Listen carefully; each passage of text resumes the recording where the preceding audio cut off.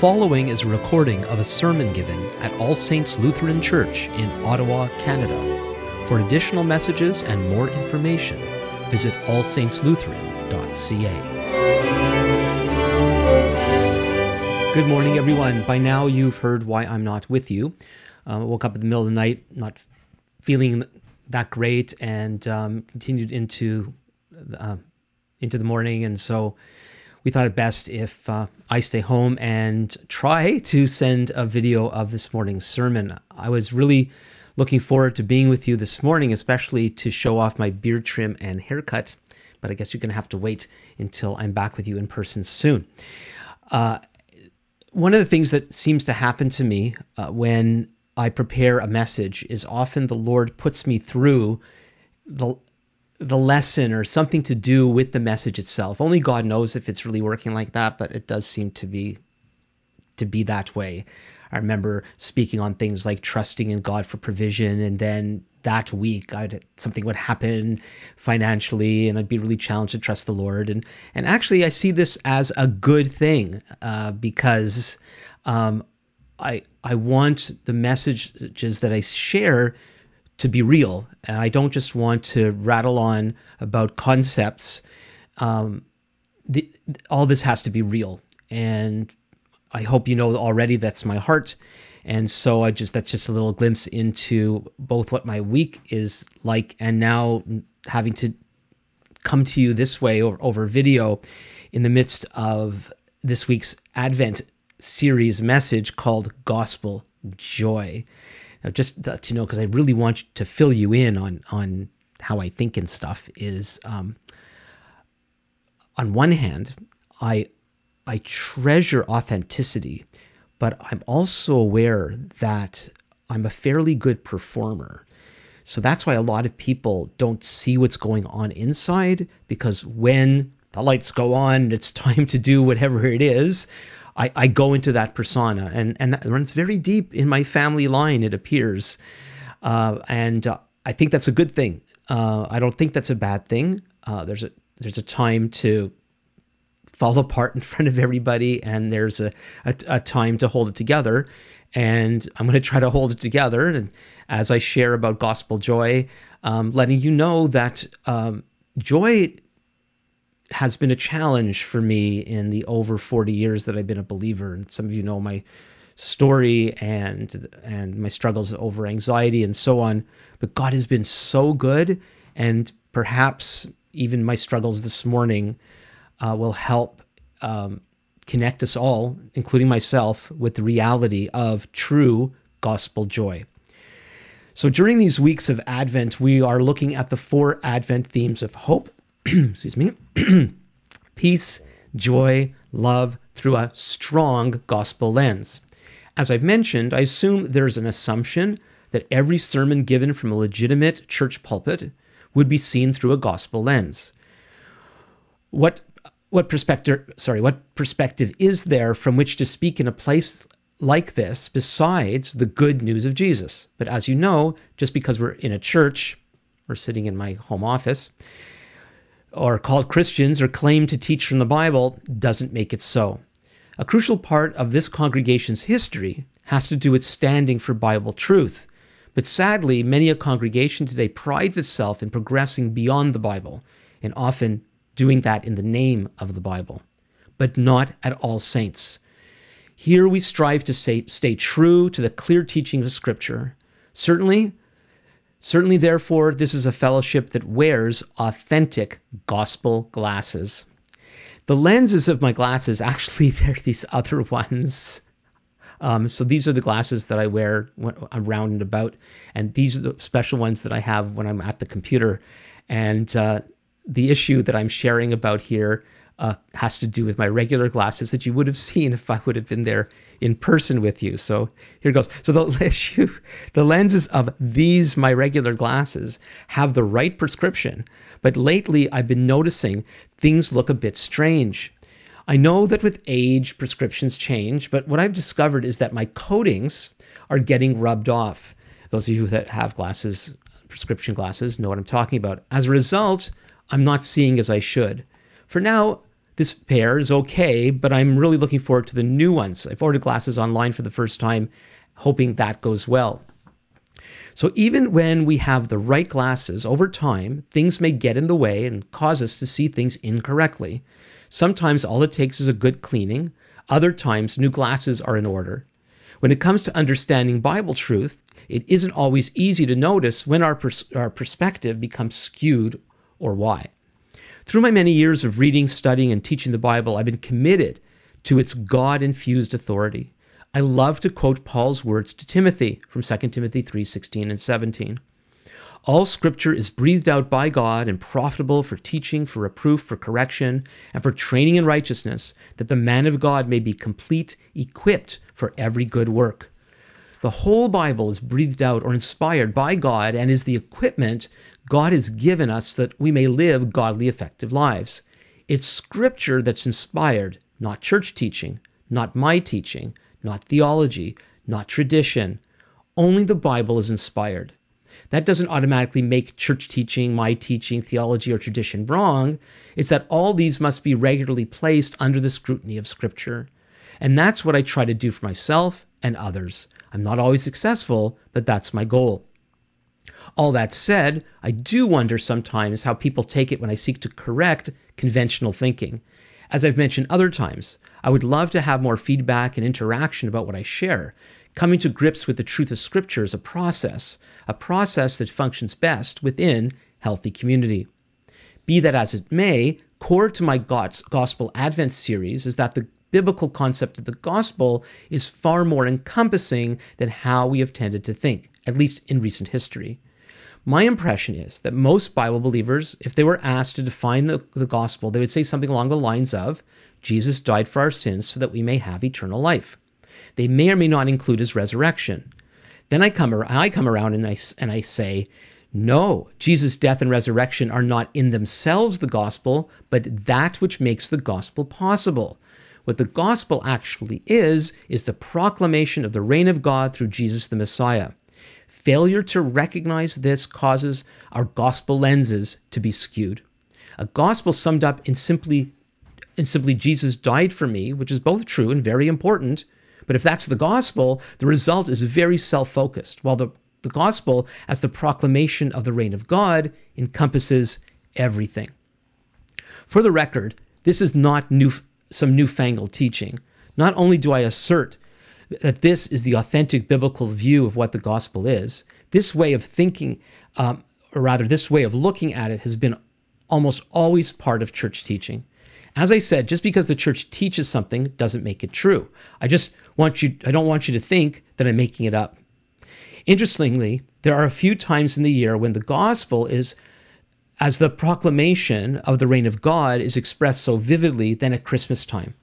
Joy to the world, the Lord has come. Let earth receive her King. Or in another verse of that same carol, he rules the world with truth and grace and makes the nations prove the glories of his righteousness and wonders of his love. That's more than just me and Jesus talk here. Or how about from O come, Emmanuel? O come, desire of nations bind, all peoples in one heart and mind. Bid envy, strife, and quarrels cease. Fill the whole world with heaven's peace. And here's from angels from the realms of glory. Though an infant now we view him, he shall fill his Father's throne. Gather all nations to him, every knee shall then bow down. So now let's look at what might be the clearest example of an all-encompassing gospel joy found in the Bible. Luke chapter 2, verses 8 through 14. This is a tale of gospel lens adjustment, both for the people back then and for us today. And in the same region, there were shepherds out in the field, keeping watch over their flock by night. And an angel of the Lord appeared to them, and the glory of the Lord shone around them, and they were filled with great fear. And the angel said to them, Fear not, for behold, I bring you good news of great joy that will be for all the people. For unto you is born this day in the city of David a Savior, who is Christ the Lord. And this will be a sign for you. You will find a baby wrapped in swaddling clothes and lying in a manger. And suddenly there was with the angel a multitude of the heavenly host, praising God and saying, Glory to God in the highest, and on earth peace among those with whom he is pleased. I want to mainly focus on gospel joy through verses 10 and 11. Read it again. And the angel said to them, Fear not, for behold, I bring you good news of great joy that will be for all the people. For unto you is born this day in the city of David a Savior, who is Christ the Lord. So first of all, who are these shepherds? The shepherds of first century Israelite society were at the bottom of the society in a very oppressive culture. Economically and socially, they were near the bottom of the ladder.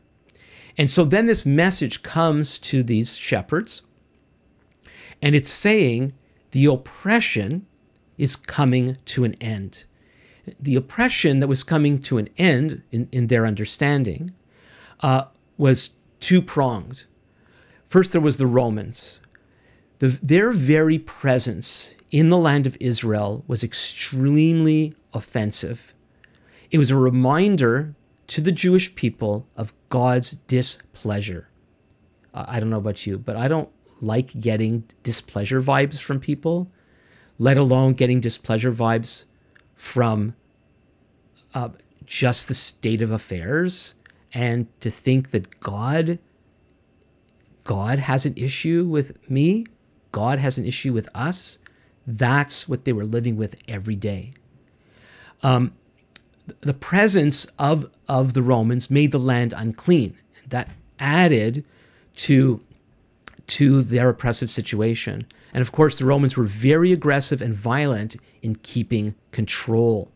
And that was one of their main things. That was the Roman peace of that era is what made the Roman Empire so actually amazing. But how they kept the peace is another story. It was very oppressive, and especially for the Jewish world of that time.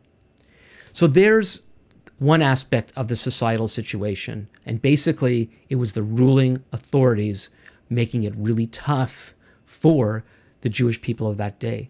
But on top of that, their own leadership, which had some political overtones, but mainly religious ones, was also very oppressive, especially for the poorer classes like the shepherds.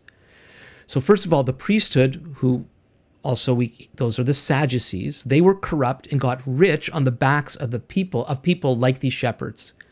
The Pharisees believed that religious purity and strict adherence to their understanding of God's word, would bring the Messiah and would release them from oppression.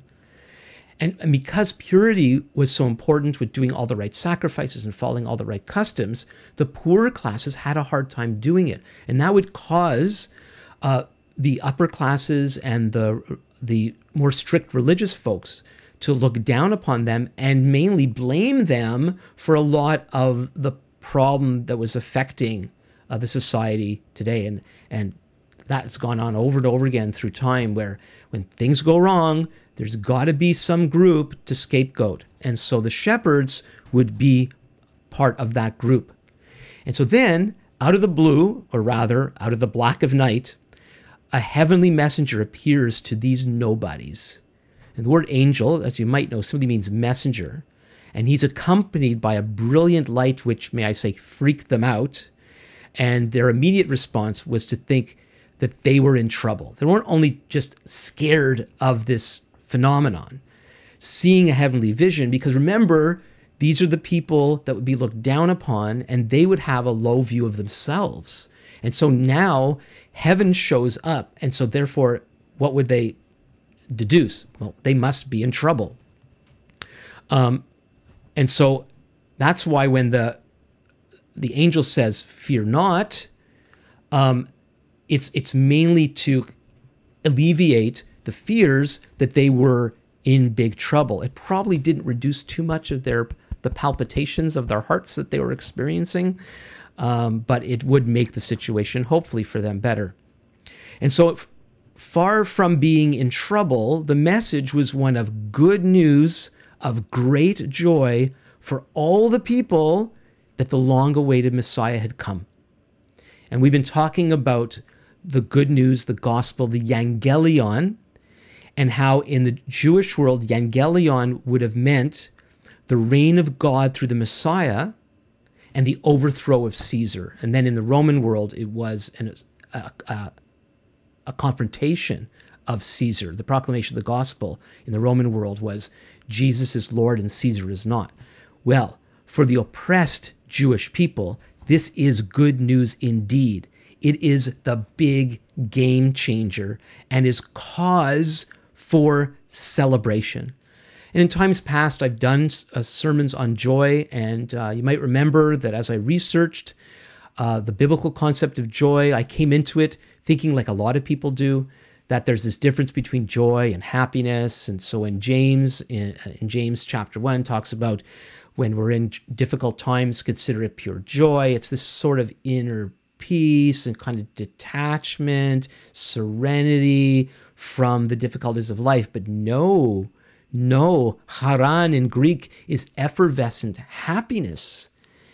And it's one of the things when I think of a lot of the traditional Christmas songs, it's the content is great, but because of how they're written, excuse me, this is going to sound a little critical.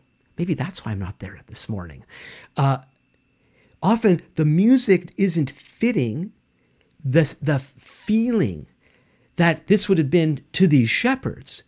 Like they didn't go into another kind of floaty state, like with, isn't that wonderful?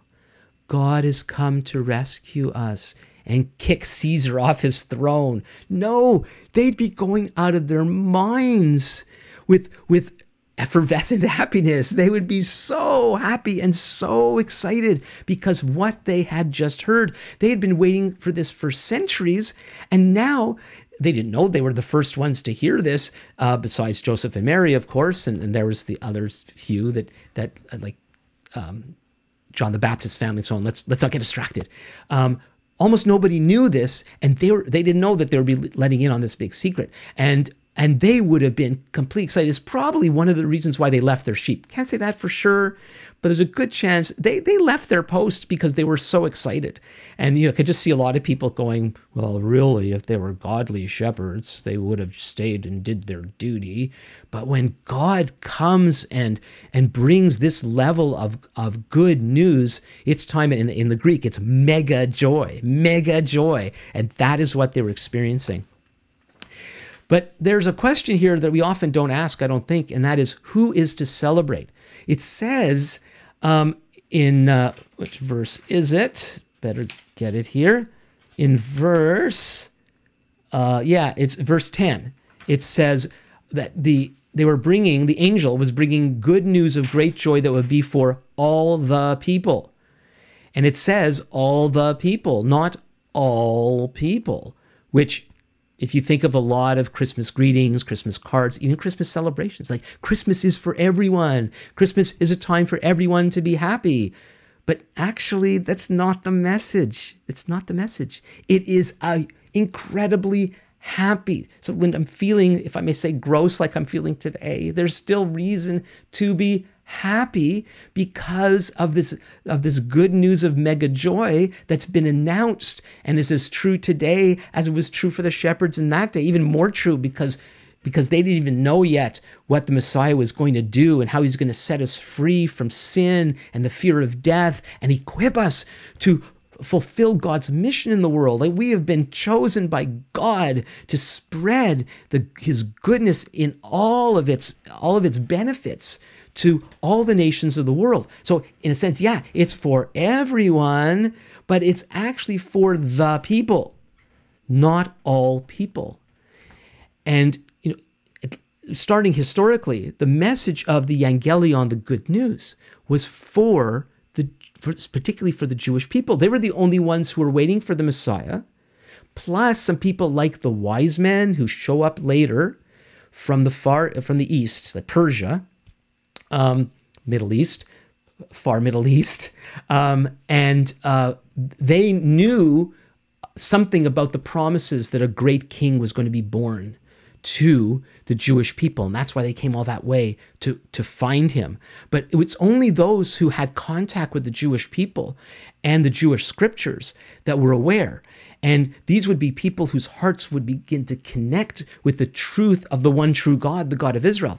But this good news of great joy, which was for all the people, was not for absolutely everyone. Because if people who are not willing to accept the message of Jesus according to the scriptures are in big trouble. This is emphasized for us in verse 14. By that time, now there's what's called this heavenly host. Host actually means army. Again, I know they were singing, but you got to picture this awesome, mighty army like heavenly soldiers. Maybe they were holding swords, but if they weren't holding heavenly swords, that's the emphasis here, that this is like an army choir that is now proclaiming glory to God in the highest, and on earth peace among those whom he is pleased. This might seem a little jarring. They didn't say everyone, not everyone. There's peace promised to those with whom God is pleased. Now the good news is potentially everyone can be God-pleasing if we heed the message of the Evangelion, the good news, and we turn to Jesus the King. So it's kind of interesting to me how Christmas has become this universal happy time of the year. But actually, for those who don't know the Lord, it's a huge warning. And the time we're in right now, like these past 2 Christmas seasons, are even more warnings from God that if we don't get our acts together and repent and turn to God, we're in big, big trouble. And that's a word to the church. That's a word to the society. Now, the message that we're bringing is incredible good news, because it's a message that's saying that human beings who have been cut off from God because of our waywardness, our sin, because of our evil that pervades the heart of us all, that God has come through Jesus to deal with all that. And we get to be, if we put our trust in Jesus, we get to be God's friends.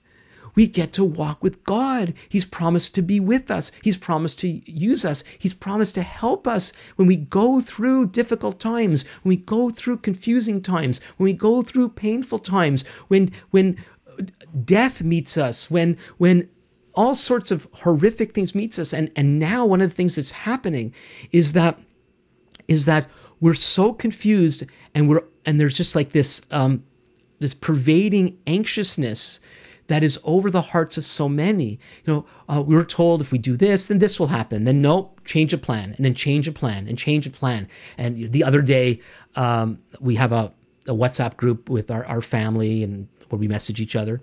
And one of the family members sent out that Premier Ford is going to do an announcement the next day. And it's like, we don't need to hear in advance that another announcement is coming. Can't we just wait for the announcement and then figure things out from there? But no. We just got to keep that anxiety up.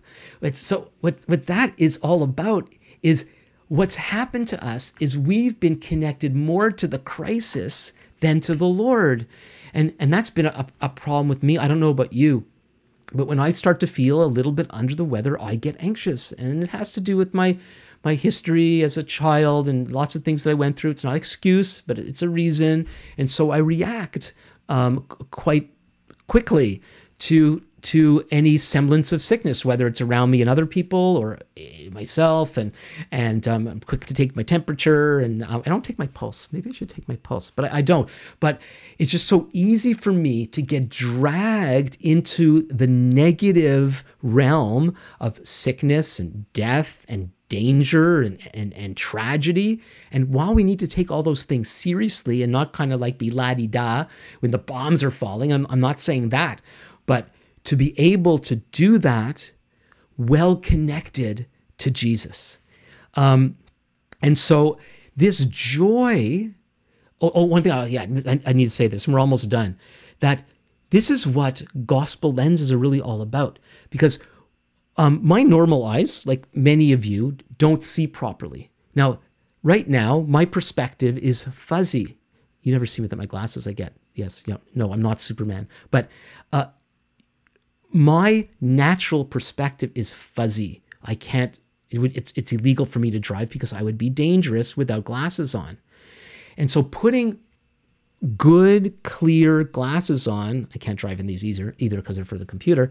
Putting good glasses on doesn't give me the glasses perspective. You see the world as it really is. When I don't have them on, I can't see properly. I don't see the world as it really is.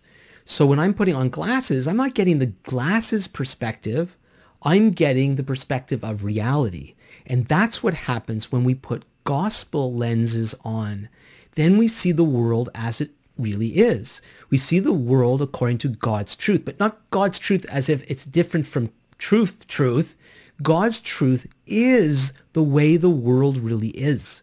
That's what the shepherds experienced. They were given gospel glasses that evening when the angel announced this great mega joy news to them, that they were seeing what was really going on, that Caesar's days were numbered, that the oppressive religious class of society was going to be overturned, that God's care and love for the needy and the poor would be upheld, and he would make everything right. Now, of course, it's been a long process, but we get to be part of that process. We get to become part of what God is doing in the world today. But in order to do that, we need a good pair of gospel glasses to see truly what God is doing in our lives. And so for some of us, we simply need to clean our glasses. We might need to get our lens changed. Some of us need to get gospel glasses for the very first time. And the part of the good news is that's possible if we look to God in Jesus and call out to him and ask him to change our perspective and help us to see the world through his lenses, through his eyes, then we will know mega joy. Let's pray. Our Father, we thank you. We thank you for your goodness. We pray that you would help us in this time. Would you bring your consoling presence to those who are mourning? We think of Mary Richmond's family and all who are touched by her passing this past week, that they might know your healing, comforting presence.